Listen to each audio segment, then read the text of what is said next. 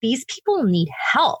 Like these are the lawyers that I always said back when I was 18 that I want to be their psychiatrist. Well, I don't want to be their psychiatrist anymore, but I can be their counselor and I can be their guide through this process. Coming to you from the deep and weird and ADHD-fueled recesses of Marshall Lichty's neocortex, this is JDHD, a podcast for lawyers with ADHD where we talk about finally getting stuff done. We help you optimize your law practice, your business, your life, and your brain. We hyper-focus on ideas, tips, and tricks for every lawyer with ADHD, whether they know they have it or not. And now, your host, a guy who once held someone's fake eyeball in his palm, Marshall Lichty.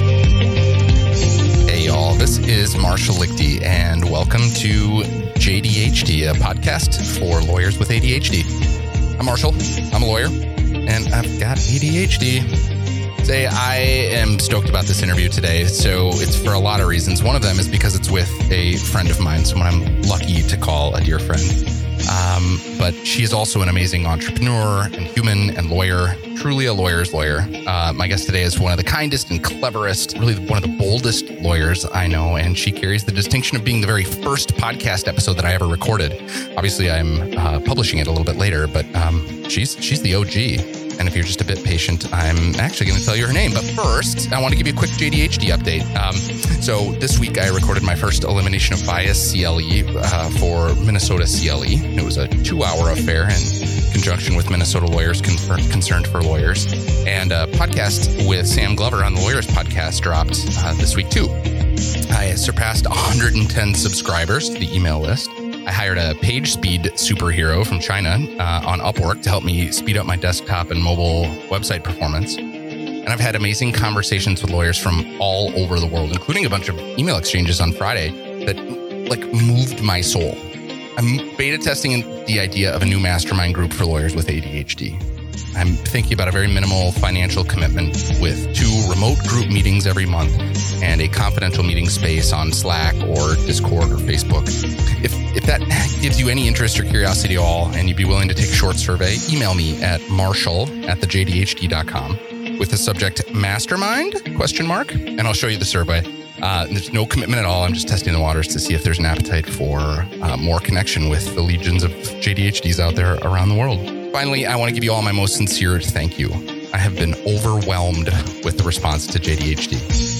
I'm an imposter, and imposters don't stick around for long if they don't start to feel like they're home.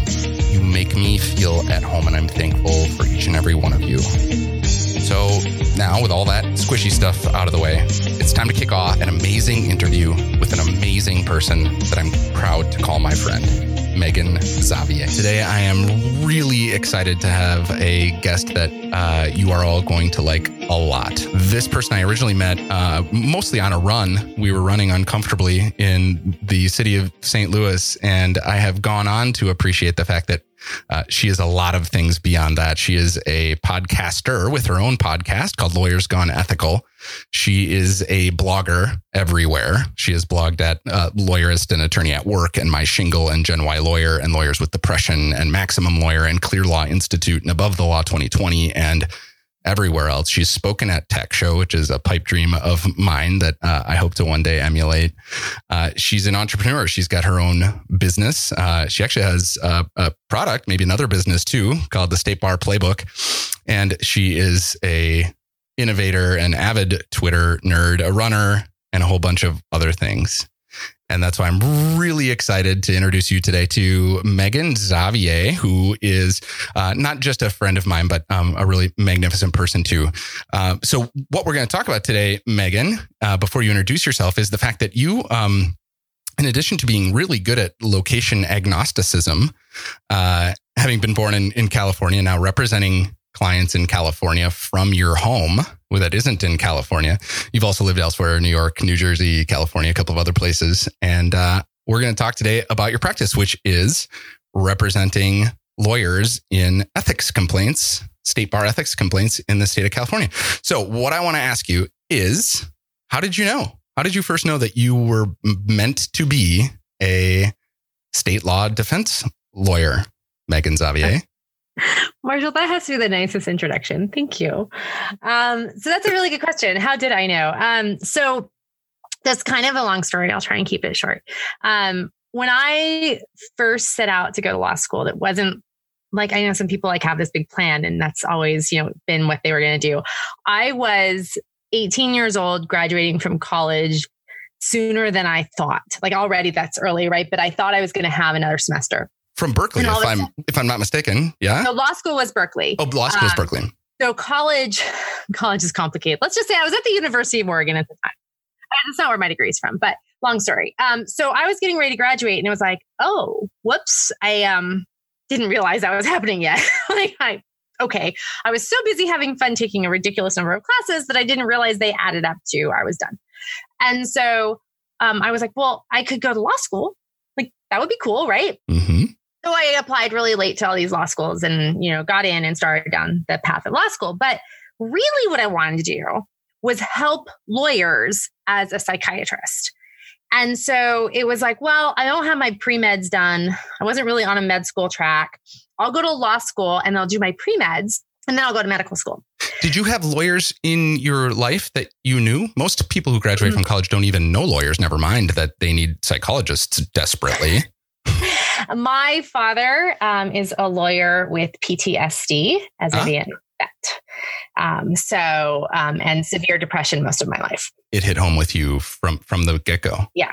So I knew that he was not alone. And I knew that lawyers suffered really high rates of depression. And I was really interested in treating them. I really wasn't that interested in being a lawyer at the time. Because I hadn't really thought about practicing law. Really, I was like, how do I help lawyers? And so I went to law school and I loved law school. I mean, people have these horror stories where I loved law school. Absolutely. I loved law school. I knew I liked you.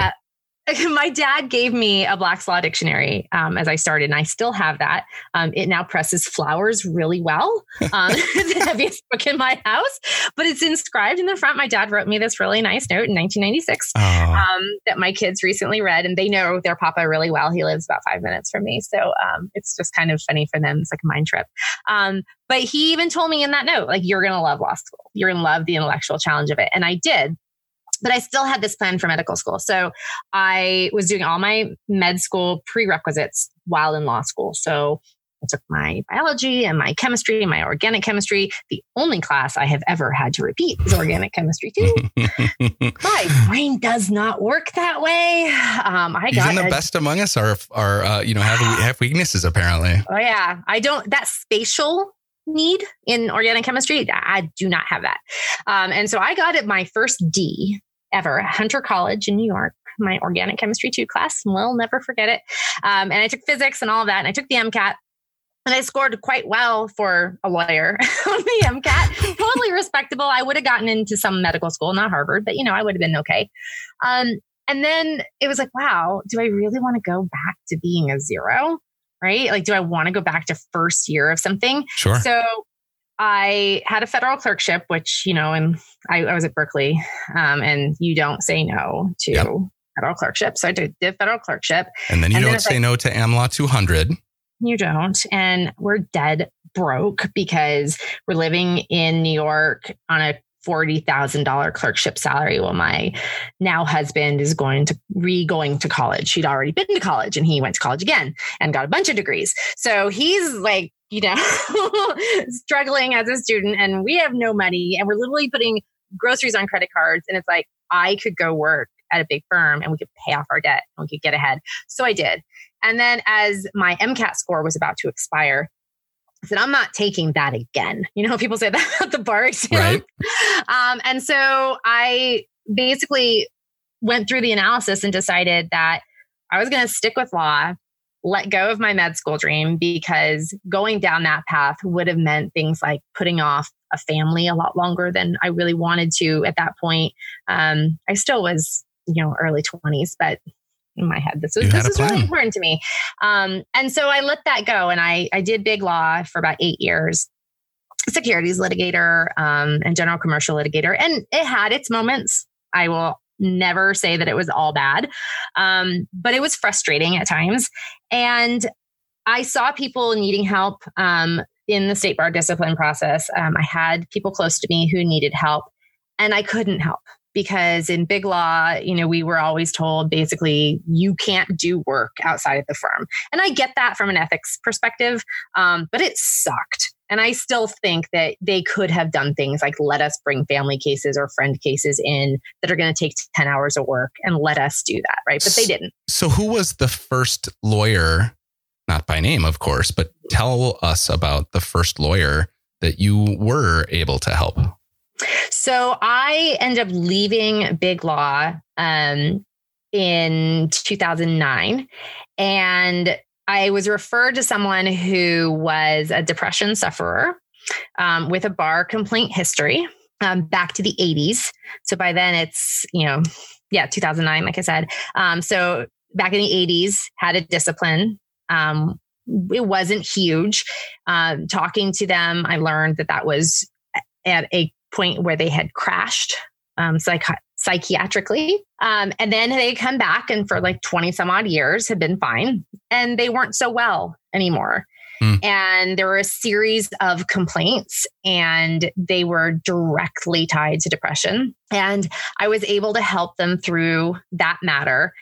And basically, I sat there in state bar court and I watched some of the other respondents, which it's not like civil court. You don't sit there with a calendar and watch 15 people come through. You often see no one. When you go to state bar court, you go to your matter and you leave and you think, is there even another soul in this building? That's got to be terribly isolating. It's really weird. I have to say it's really strange and odd and cold. But I was there one day where there were several people on the calendar, which, like I said, is unusual. But I did watch several self-represented respondents go through. And it kind of clicked for me. I was like, these people need help. Like these are the lawyers that I always said back when I was 18 that I want to be their psychiatrist. Well, I don't want to be their psychiatrist anymore, but I can be their counselor and I can be their guide through this process. You're listening to JDHD, a podcast for lawyers with ADHD with Marshall Lichty. So I launched a practice then that was to support the self-represented respondents, sure, which is still a component of what I do. It's what my digital product is all about. But then it grew over time to the point where most of my work is representing people on a full scope basis through the process. So you mentioned your product. That's the State Bar Playbook. Correct. Say a couple of words about that. Where can people find it and who is it for? It's at statebarplaybook.com. And it is for California lawyers who are going through the discipline system really without representation is who it's intended for. I still think that if you have representation and you have the resources to also have the playbook, it's a great guide for understanding the process a bit more than a lot of lawyers are really able to just sit down and explain to you, because it has like the entire process from complaint to appeal, all the rules, forms, details of how the whole process works. I love that. What an amazing resource. And I tend to think about these things on sort of a spectrum. You can, if you have a problem, you can do it yourself. You can do it with help, or you can have someone do it for you. And I tend to like the ones that are kind of right in the middle, the do it with help. Mm-hmm. There's a component of it that you need to do, but having an advocate, somebody who really knows what's going on, can be super helpful. So that feels like a really neat part of your practice. Okay. So I want to shift quickly to, well, maybe not quickly. The shift will be quick, but I want to talk about this. You represent clients in the state of California who have state bar complaints. Where are you right now? In Georgia. That doesn't make any sense. Are you visiting Georgia? No, I live in Georgia. Tell me about that. So I have lived many places. And when I actually started doing this work, I was physically in California after being gone a number of times. I was born and raised in California. That's, by far my home state, no matter how long or how far, I've been gone from it. But born and raised there. And then I went to Oregon and I came back to California. I went to Connecticut for part of law school, back to California. Stint to Australia, if I'm not mistaken. Eventually there. So I moved to New York and New Jersey, moved back to California, started doing this work, moved to Australia. Ran a firm from there. Yes, from California to Australia, I started the practice full bore. Like that's where I set up a website and really called myself, a practicing lawyer in this field. In 2009 is when I started doing the work for sure, but it was more like just on referral basis and word of mouth. Sure. When I was in Australia, I was like, I love doing this and there's no reason I have to be there. I was very careful. I couldn't take a case that required me to be there. I was pregnant and then had a newborn and I was a big ass flight away from California. But I really launched it there. Then we left there and moved to Georgia. And, California is just a hotbed of this type of work. I know the system. I know the people. I've never had reason to practice elsewhere despite my physical location. And now I can do a day trip to San Francisco or LA if I need to. I live next to the world's busiest airport. It's really easy to go if I have to. And most of the time I don't have to. We've kind of forget that when we think that lawyers are supposed to practice in their communities. The truth is that you don't need to meet people in person. And if I was across town from most of my clients, I still wouldn't make them come to my office. We can do everything by phone. And that's gotten easier and easier over the years. I love that. So there you are in Georgia. You've got a husband and a couple of rugrats, 4, if I'm not mistaken. 4, that's true. You've got some animals and some clients and a bunch of other things. And you go about the business of representing lawyers who have some challenges in the ethics system in California. So exactly what I would really love to hear how you come to find your clients. And I don't mean how you find and earn clients. What I mean is when you run into your typical client, what does that look and feel like? Where are they? What's happening? How do they feel? They are panicked and stressed, often angry, typically very defensive. Every so often, one is very remorseful and regretful, but those are honestly pretty infrequent in terms of like the first interaction. So I want to stop you right there because I'm fascinated by that response. The first time I got an ethics complaint that I knew was, it was the first time, I was all of those things. But even though I knew that I hadn't violated any rules, I was shameful. And we've talked about how ADD impacts lawyers. And one of the things that my audience is going to hear in that is I will be defensive outwardly, maybe, or I will be remorseful outwardly. But one thing that's happening inwardly is I might be feeling a massive amount of shame. Is that a part of your practice, is recognizing that and maybe understanding how that might impact the process? Absolutely. So there are definitely some clients that you can hear it in them, even in their choice of words, when they're defensive and they're saying, well, I didn't do anything wrong, whatever, you can hear it, that there's shame. And usually it'll come out like, well, I can't tell my wife, or only call my cell phone. Don't call my office. I don't want anyone to know. You are the only person on the planet that probably knows this. There are clients that I communicate with them through their personal cell phone and some random email address that it's like they've set it up just for this because they are so afraid of someone knowing that it's going on. So is that your advice? No, my advice is totally the opposite. My advice, and I write about it and I've, podcasted about it and put videos about it to share this burden with especially your family. Office staff can often be really good too, especially if you have a good team.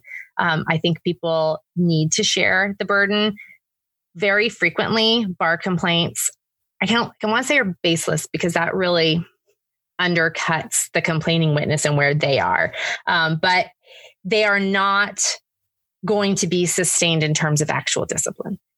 They signify a serious breakdown in a relationship, and they signify that the other side is very, very upset about something you have done or didn't do, but it doesn't necessarily mean that you have actually committed an ethics violation and should be disciplined for it. And so since it often doesn't mean like, hey, you're getting disbarred or you're going to be suspended and your practice is going to be shut down, to bear that burden entirely by yourself is so stressful, and it's going to impact everything around you. And you have a support system in place. You've got a family. You have a team at work. These are people who can help. And not only the emotional burden, but even the substantive piece of responding to a bar complaint.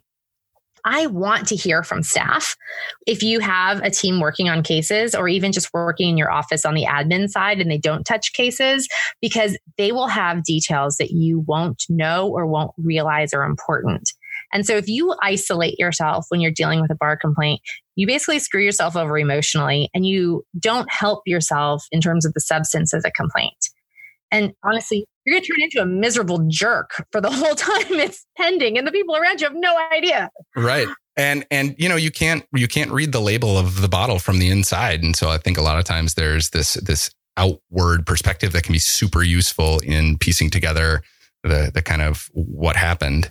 Mm-hmm. So tell me about what you know about how depression and anxiety, and of course, for my curiosity and a lot of those people listening, how things like ADHD might impact the process. I know from the lore and from speaking with you that the most common type of violation that gets people in this system in the first place tends to be breakdowns in communication.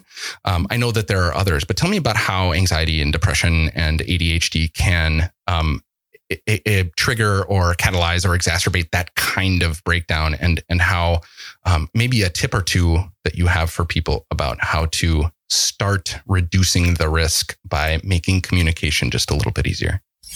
Our website, thejdhd.com, makes this podcast possible. Sign up for a completely free 10-day email course introducing you to ADHD for lawyers at thejdhd.com/course. Well, all of those types of conditions kind of have in common that the sufferer will shut down in some way. So, with depression, it can literally be you don't get out of bed in the morning. Mm-hmm. And anxiety, it can be that you just can't bring yourself to pick up the phone, open the email. You're so paralyzed. And we've talked at some length about ADHD. You could be that you just can't get something out the door because you just don't think it's perfect enough. So these are all similar things. And certainly from the outside, from the client's perspective, it doesn't really matter which of those types of conditions or something similar it is. What they have is silence from you. They have something happening in their case, or they have a question for you and they're getting crickets from you. And that's where, the sufferer is like dealing with the compounding effect of not having communicated. And then, okay, now the client's angry. I really can't respond to this email.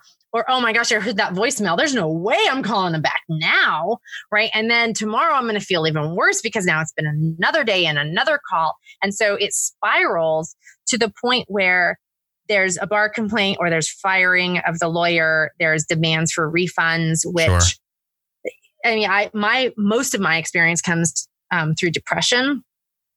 Those demands for refunds can often be just, I already spent that money on my mortgage, or, oh crap, if I give that back to you, I can't pay this other really important thing. I would love to see statistics on the housing crisis and foreclosures of lawyers, especially solo lawyers, because I bet they were high. Because it's amazing. The solo lawyers often are living, the equivalent of paycheck to paycheck. Yeah, marginless lives. That's a thing that we talk about a lot here is margin and finding ways to build margin, and financial margin is definitely one of them. So I can absolutely squint and see what it looks like for a lawyer who is already marginless, who may or may not, have done anything that warrants discipline, but for whom the idea of that process and the potential outcome of losing a license or having a reputation injured or having to give back money could be like kind of a domino to fall that might have a cascading implication. Yeah, because if you have no margin, you have no savings, you're literally, oh, good. Thank God I got a client today because the mortgage is due tomorrow. And you take that fee and you spend it. And that's, whether you're ethically allowed to or not, state to state, things are a little different, but, probably not. But let's just say, even if you were allowed to spend it, you send that in and then you don't get the work done because your depression kept you in bed for the next 3 days. And now the client's upset and they want that money back. Well, you can't give it to them. So you could just do the work, which would solve the whole problem. but your depression keeps you from accomplishing that, or your anxiety or your ADHD, whatever you're suffering through. And it just spirals and it just gets uglier and uglier. And eventually, a lot of the people in this situation don't just end up with a single bar complaint. I was curious about that. They end up with like 5. And you're dealing with a bunch of letters from the bar, oftentimes unable to even open them. If you know what's in there or you have a good idea what's in there, then they don't even open them. And then you don't respond. And that ultimately goes to disbarment. I've treated emails that way. I've pretended like it wasn't sitting there. I leave it unread. It's the only one that's unread. That's sitting there. I know it's in there. I owe somebody something, or yep, that is a thing. I can feel that in my guts right now, that feeling of not opening a letter or pretending like it doesn't exist. So one of the things that I think is absolutely critical for lawyers, particularly with ADD, is starting to take a look. We've talked before about shame and how, you can take a mistake, take something that wasn't perfect and have an interaction with it that feels terrible and awful. And, you're kind of black and white. You're either perfect or you're the worst, or, that product was perfect or you're the worst. And what I really like is this idea, my ADHD coach, and I talked about this very recently, the idea of when something bad happens, stepping back and putting on sort of a scientist hat and looking at, using that not as a tool with which to bludgeon yourself, but using it as a tool to say, okay, this was a thing that happened. It's done. I mean, of course, we have the ethics complaint that we might have to deal with, or hopefully it's not that, but it's something, slightly less down the spectrum than that. And putting on that hat and saying, why did it happen? What came about to let it happen? Is there anything that I can learn? Is there anything that I can treat differently? And so putting that scientist hat on and trying to learn from mistakes is, first of all, cripplingly difficult for people with ADHD. But to the extent we can do that, I love talking about that. And so we talk a lot about the positive or sort of the superpowers of ADHD. I would love to hear you tell me a story about someone who had an ethics complaint and who, rather than having a cascading effect of horribleness, went through the process in a way that is sort of an avatar for you, sort of like, this is the best way you can go through this. Is that a thing? Or is it just a big, terrible mess with the first brick falling out and then all of the wall falling down after that? It is not always a big, terrible mess. So much of it depends on it's almost like an internal strength. I don't want to make it sound like, if you don't have this superpower, forget it. But I see the most success with the lawyers who step back from their experience with the bar complaint and go, okay, I never want to go through that again. Whether they think they did something wrong or not, it's easiest when they do acknowledge that they had some failing. But even the ones who didn't, if they just have to have the resolve that they never, ever want to go through this again. Yeah. And I have there's one client that I worked with who I know I've said, I wish they were all like him. And he knows this because he went through the complaint process. Investigation's over, his life goes on. He's able to continue practicing. But then says, how do I make sure this doesn't happen again? And actually does a postmortem, actually sits down and goes, here's where it broke down. Here's what was going on in my personal life at the time, completely justified, right? Like if you look at that from the outside, you're sitting at a bar hearing this guy's story. You're like, dude, of course you didn't call the client back. You were dealing with, that crap. Sure. Well, yes, he was. But that crap's going to happen again, right? Life happens. So he put into place, he's like, when I have something like this, I'm going to call this friend of mine who's going to swoop in and he's always going to be my backup person. Like he put in a backup person so that if he ever starts to struggle personally, he knows to get this backup person involved early before he needs them to say, hey, here's the cases that I've got going on right now. If I suddenly, can't handle them, I'm going to call you. I'm going to ask you to take over. So that's, in place. Got his subscription to ethics counseling so that he has an ethics lawyer on call all the time. Is that a service you offer?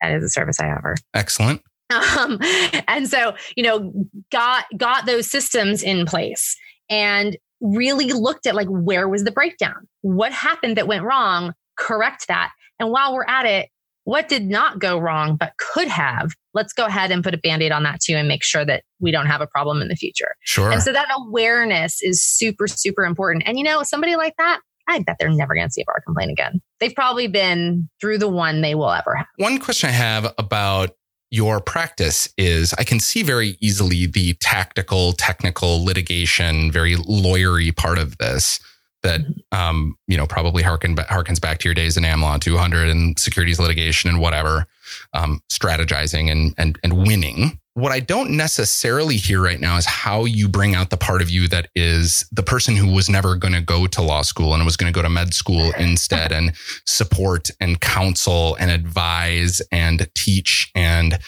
help growth happen in these, this population that might be at risk. Where do you do that? What does that look like for you in your practice? So a whole lot of my phone calls with clients are much more counseling oriented.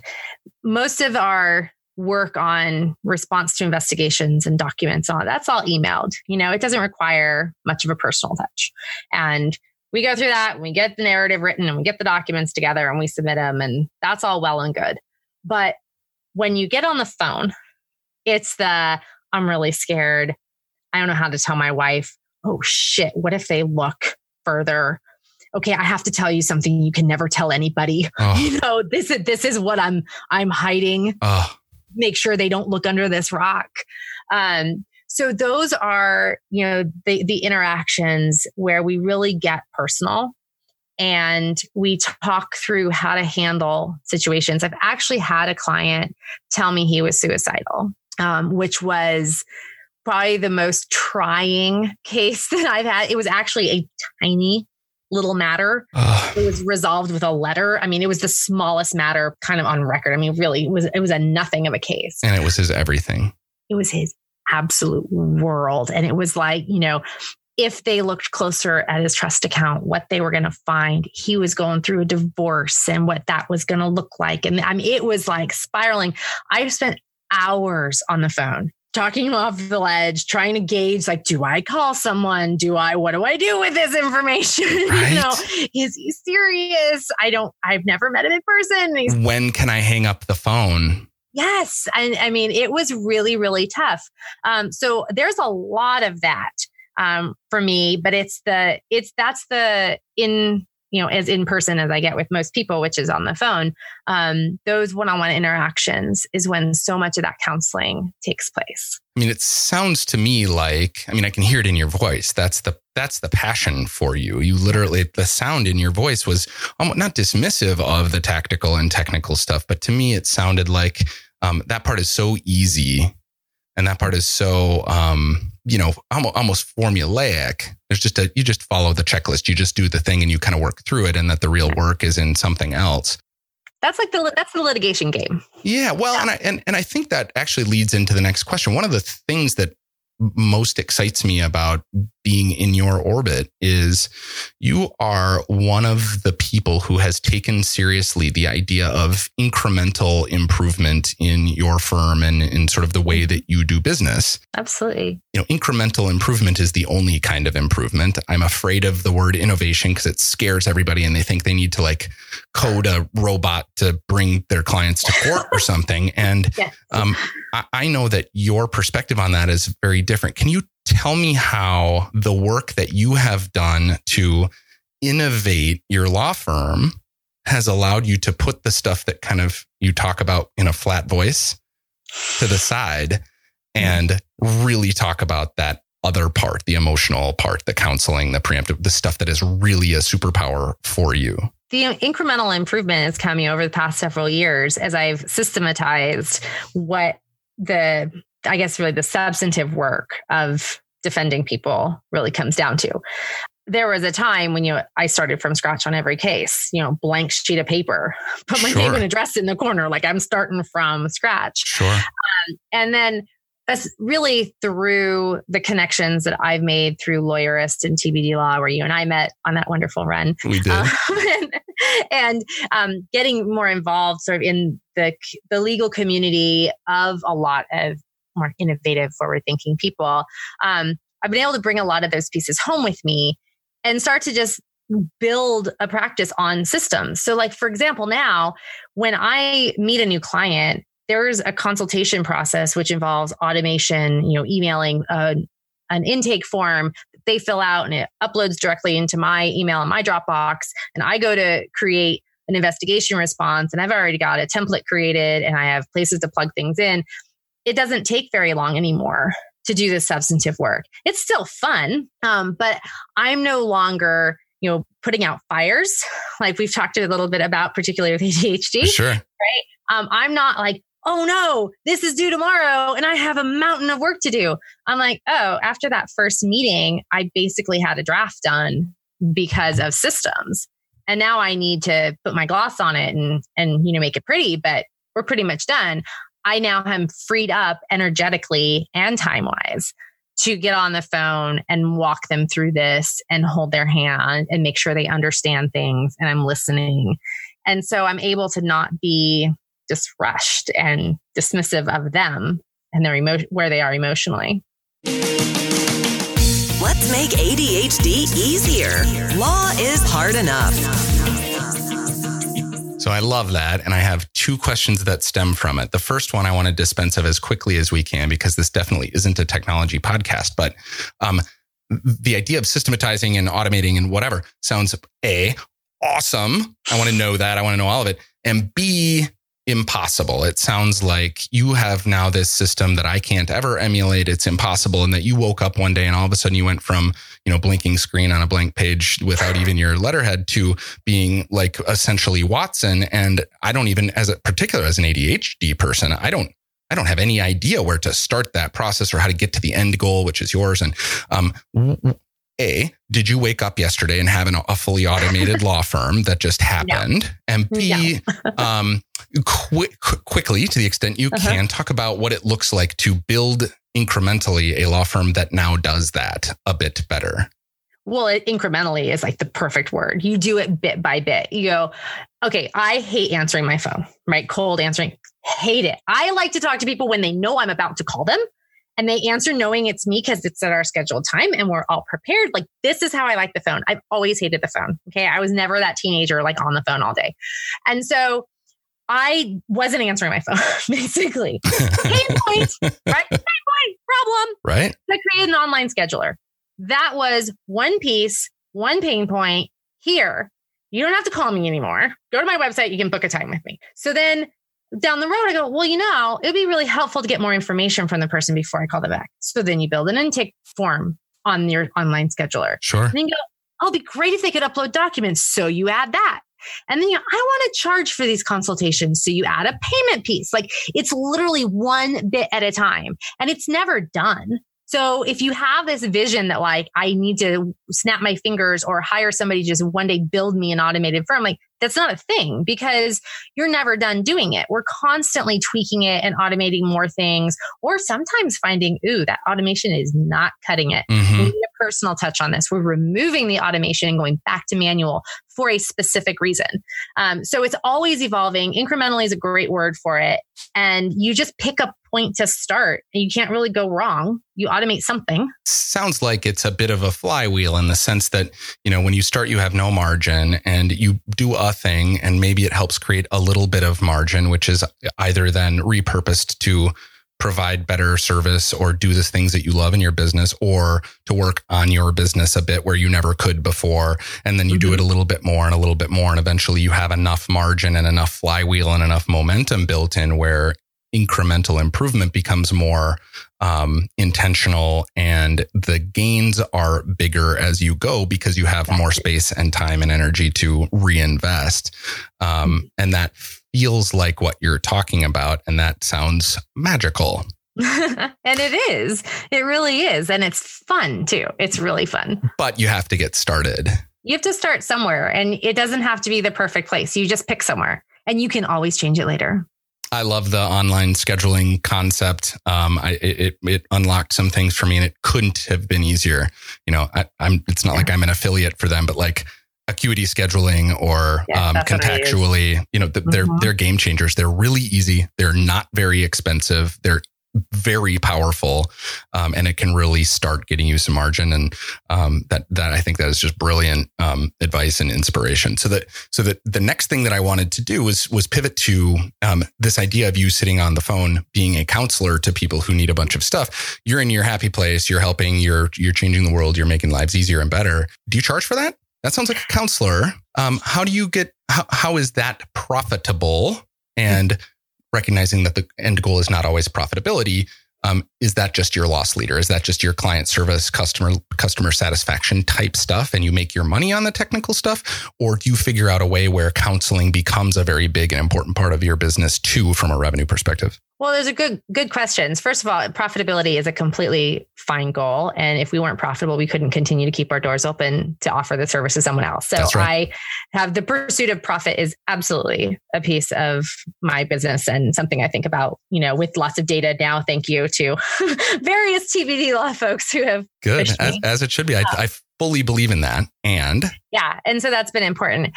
To kind of get around to it, I hate hourly billing.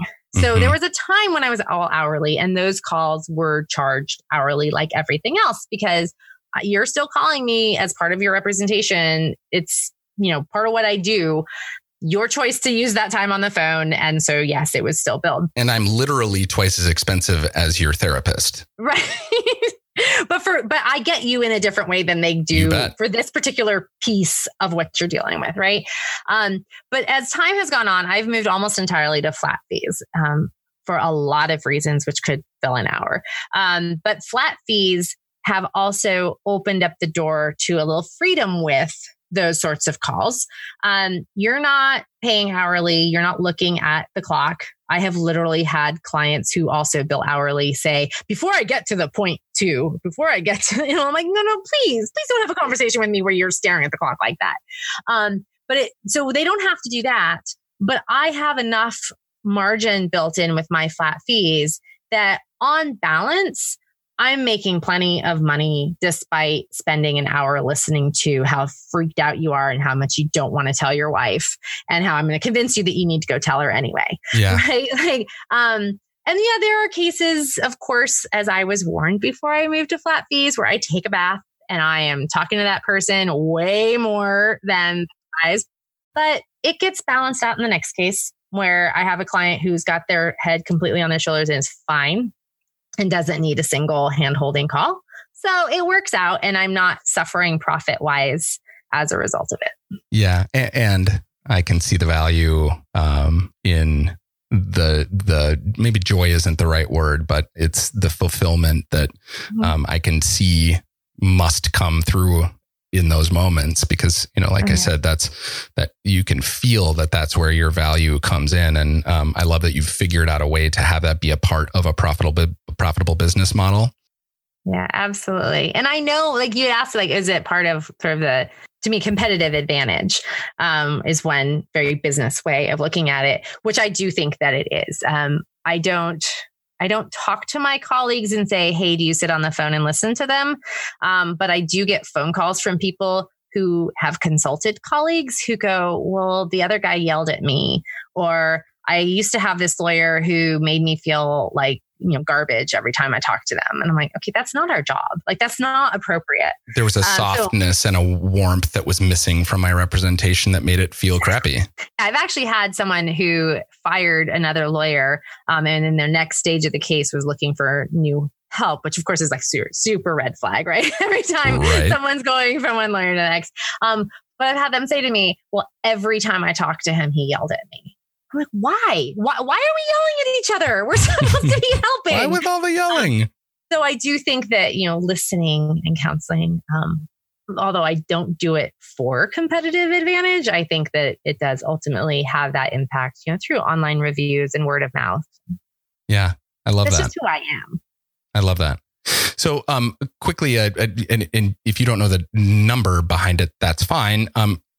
Talk just a little bit about the frequency with which you see people who have, I don't want to call it mental illness. There are people who would, but people who have struggled with things like anxiety, depression, substance abuse, divorce, ADHD, bipolar, autism spectrum, a whole, cornucopia of labels out there. Tell me how frequently you see some of those things, diagnosed or not, that sneak into the ethics process. Or maybe the question is just, how prevalent is lawyers and mental illness appearing in your practice? Very prevalent. I wouldn't really want to hazard a percentage guess, but it's a whole lot of people that I see facing bar complaints who have some undercurrent that, if you dig down, is not necessarily diagnosed, but you can see that they're struggling emotionally with something more than just the stress of a busy law practice. And would you say that cohort of folks who have this undercurrent is bigger or smaller than those that come to you and say, I am depressed, I've been diagnosed, I'm struggling, this is a bad moment, that's what happened, where do we go from here? The ones who are really upfront, like, hey, I've been diagnosed or I'm being treated for depression, is a smaller number for sure. They definitely do. Sometimes, like, I don't feel that I need to put clients on the spot and be like, well, are you seeing someone for depression? Sure. Even though I'm like, oh, every radar going on, sure. like, sounds like depression to me. So sometimes they tell me this and sometimes they don't. I usually will approach it very gently. In the context of, look, we could get some mitigation credit in dealing with the bar if there's something like this going on. Sure. And sometimes I feel like they have it happening and know it's happening, and maybe you're diagnosed and treated, but simply don't want to tell me. Yeah. And then other times they'll be like, oh, really? That can help? Oh, because yes, I'm seeing a psychiatrist and I'm on medication, and my world crashed at the same time it's happening. They don't even realize it can help them. Sure. But oftentimes they don't just come forward with it. Maybe a nice place to start transitioning into the end, as unhappy about doing that as I am. What does a future look like where we are better at uncovering those undercurrents before they break everything? I wish that we could get more of the stigma removed. I think that there's a lot of work done in this area. I think that it has changed a lot, even in the time that I've been practicing in this field. So we're at 10 years. That Hazelden study that came out in 2016 showing the alcohol and substance abuse and mental illness problems within the profession. And ADHD. Yep. Which I honestly had not realized until speaking to you. You are not alone. I'm sure I'm not. And we need to start talking about that more. That study, I feel, helped lawyers see that this whole oh, you're not alone isn't just kumbaya, let's put our hands together and sing around the campfire. This is no, really, you're not alone. And when you go to court and you sit there in court watching all the lawyers and clients go through, if you're depressed, chances are really good that 5 other lawyers who walk through there today are depressed too. That's really, I think, going to be something that we see the effect for years as those stigmas start to break down. So my sort of vision of the future, if this can happen, is that lawyers start to acknowledge and address problems much, much earlier, that we start to talk about the idea that if you dread returning client calls and you dread opening your email, and we talk about that feeling in your stomach as you walk back into the office and you see the little envelope in your bar at the bottom of your screen, there's emails and you just don't want to open them. We start to talk then, hey, do you know that feeling? Let's talk about that. Where does that feeling come from? What's it? The impact? Let's talk about systems to overcome it. Maybe you don't need medication. Maybe you don't need to go to a psychiatrist, but we need to talk about this. Right. We don't right now. And I think that lawyer to lawyer is going to be the best network for us to be having those conversations, so that in the future, you start to find out, early on, that if you get that feeling, that means you need to do something, instead of there's something wrong with me, oh, I just hate the phone. I just hate my email, whatever, excuse you're making. Like we start to see very, very early on that if you have certain things happening for you, that's an indication you need to talk to somebody about how to fix that, and not fix you, but fix the thing. Yeah. I swear I didn't pay her to say that. That is JDHD. That is what we are building here. We are building a community of people who can help each other, who can talk about some things that are an undercurrent in our lives.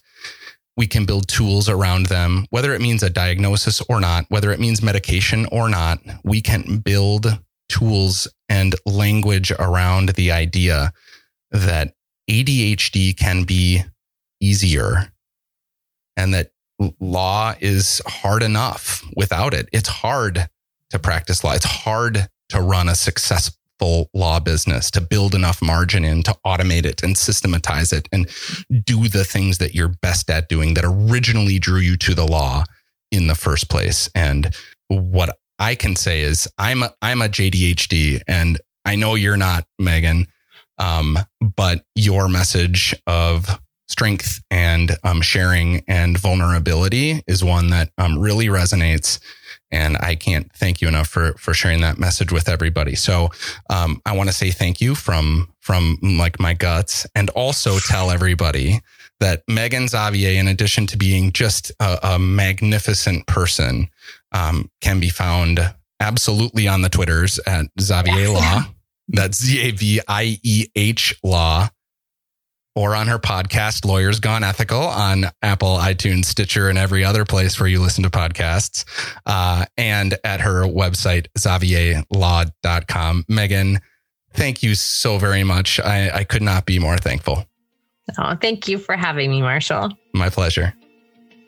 And that, my friends, is Megan Xavier, and I love her. It's possible, I suppose, for someone to be better than her, but I dare you to find that person. I'm so thankful for her compassion and empathy and brilliance and curiosity and all around excellence. And I'm thankful that she came on the show. Please show her your support and enrich your life while you're at it by finding her on Twitter. She's at Xavier Law, ZAVIEHLAW. She's got a new YouTube channel at Xavier Law, which I'll link to in the show notes. She's got a podcast at Lawyers Gone Ethical, and her website, XavierLaw.com, where she represents California lawyers in ethics matters and has a whole bunch of other interesting and useful and powerful content.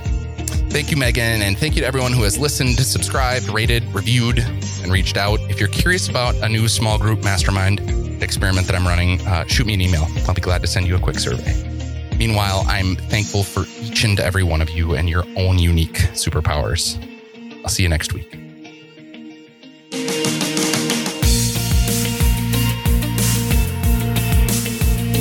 Thank you for sharing your attention so generously. The single best thing you can do to support the JDHD podcast and this community is to help spread the word far and wide. Please tell your friends and your firms about it. Subscribe, rate, and review us in your favorite podcatcher. And please join our email list at thejdhd.com/start.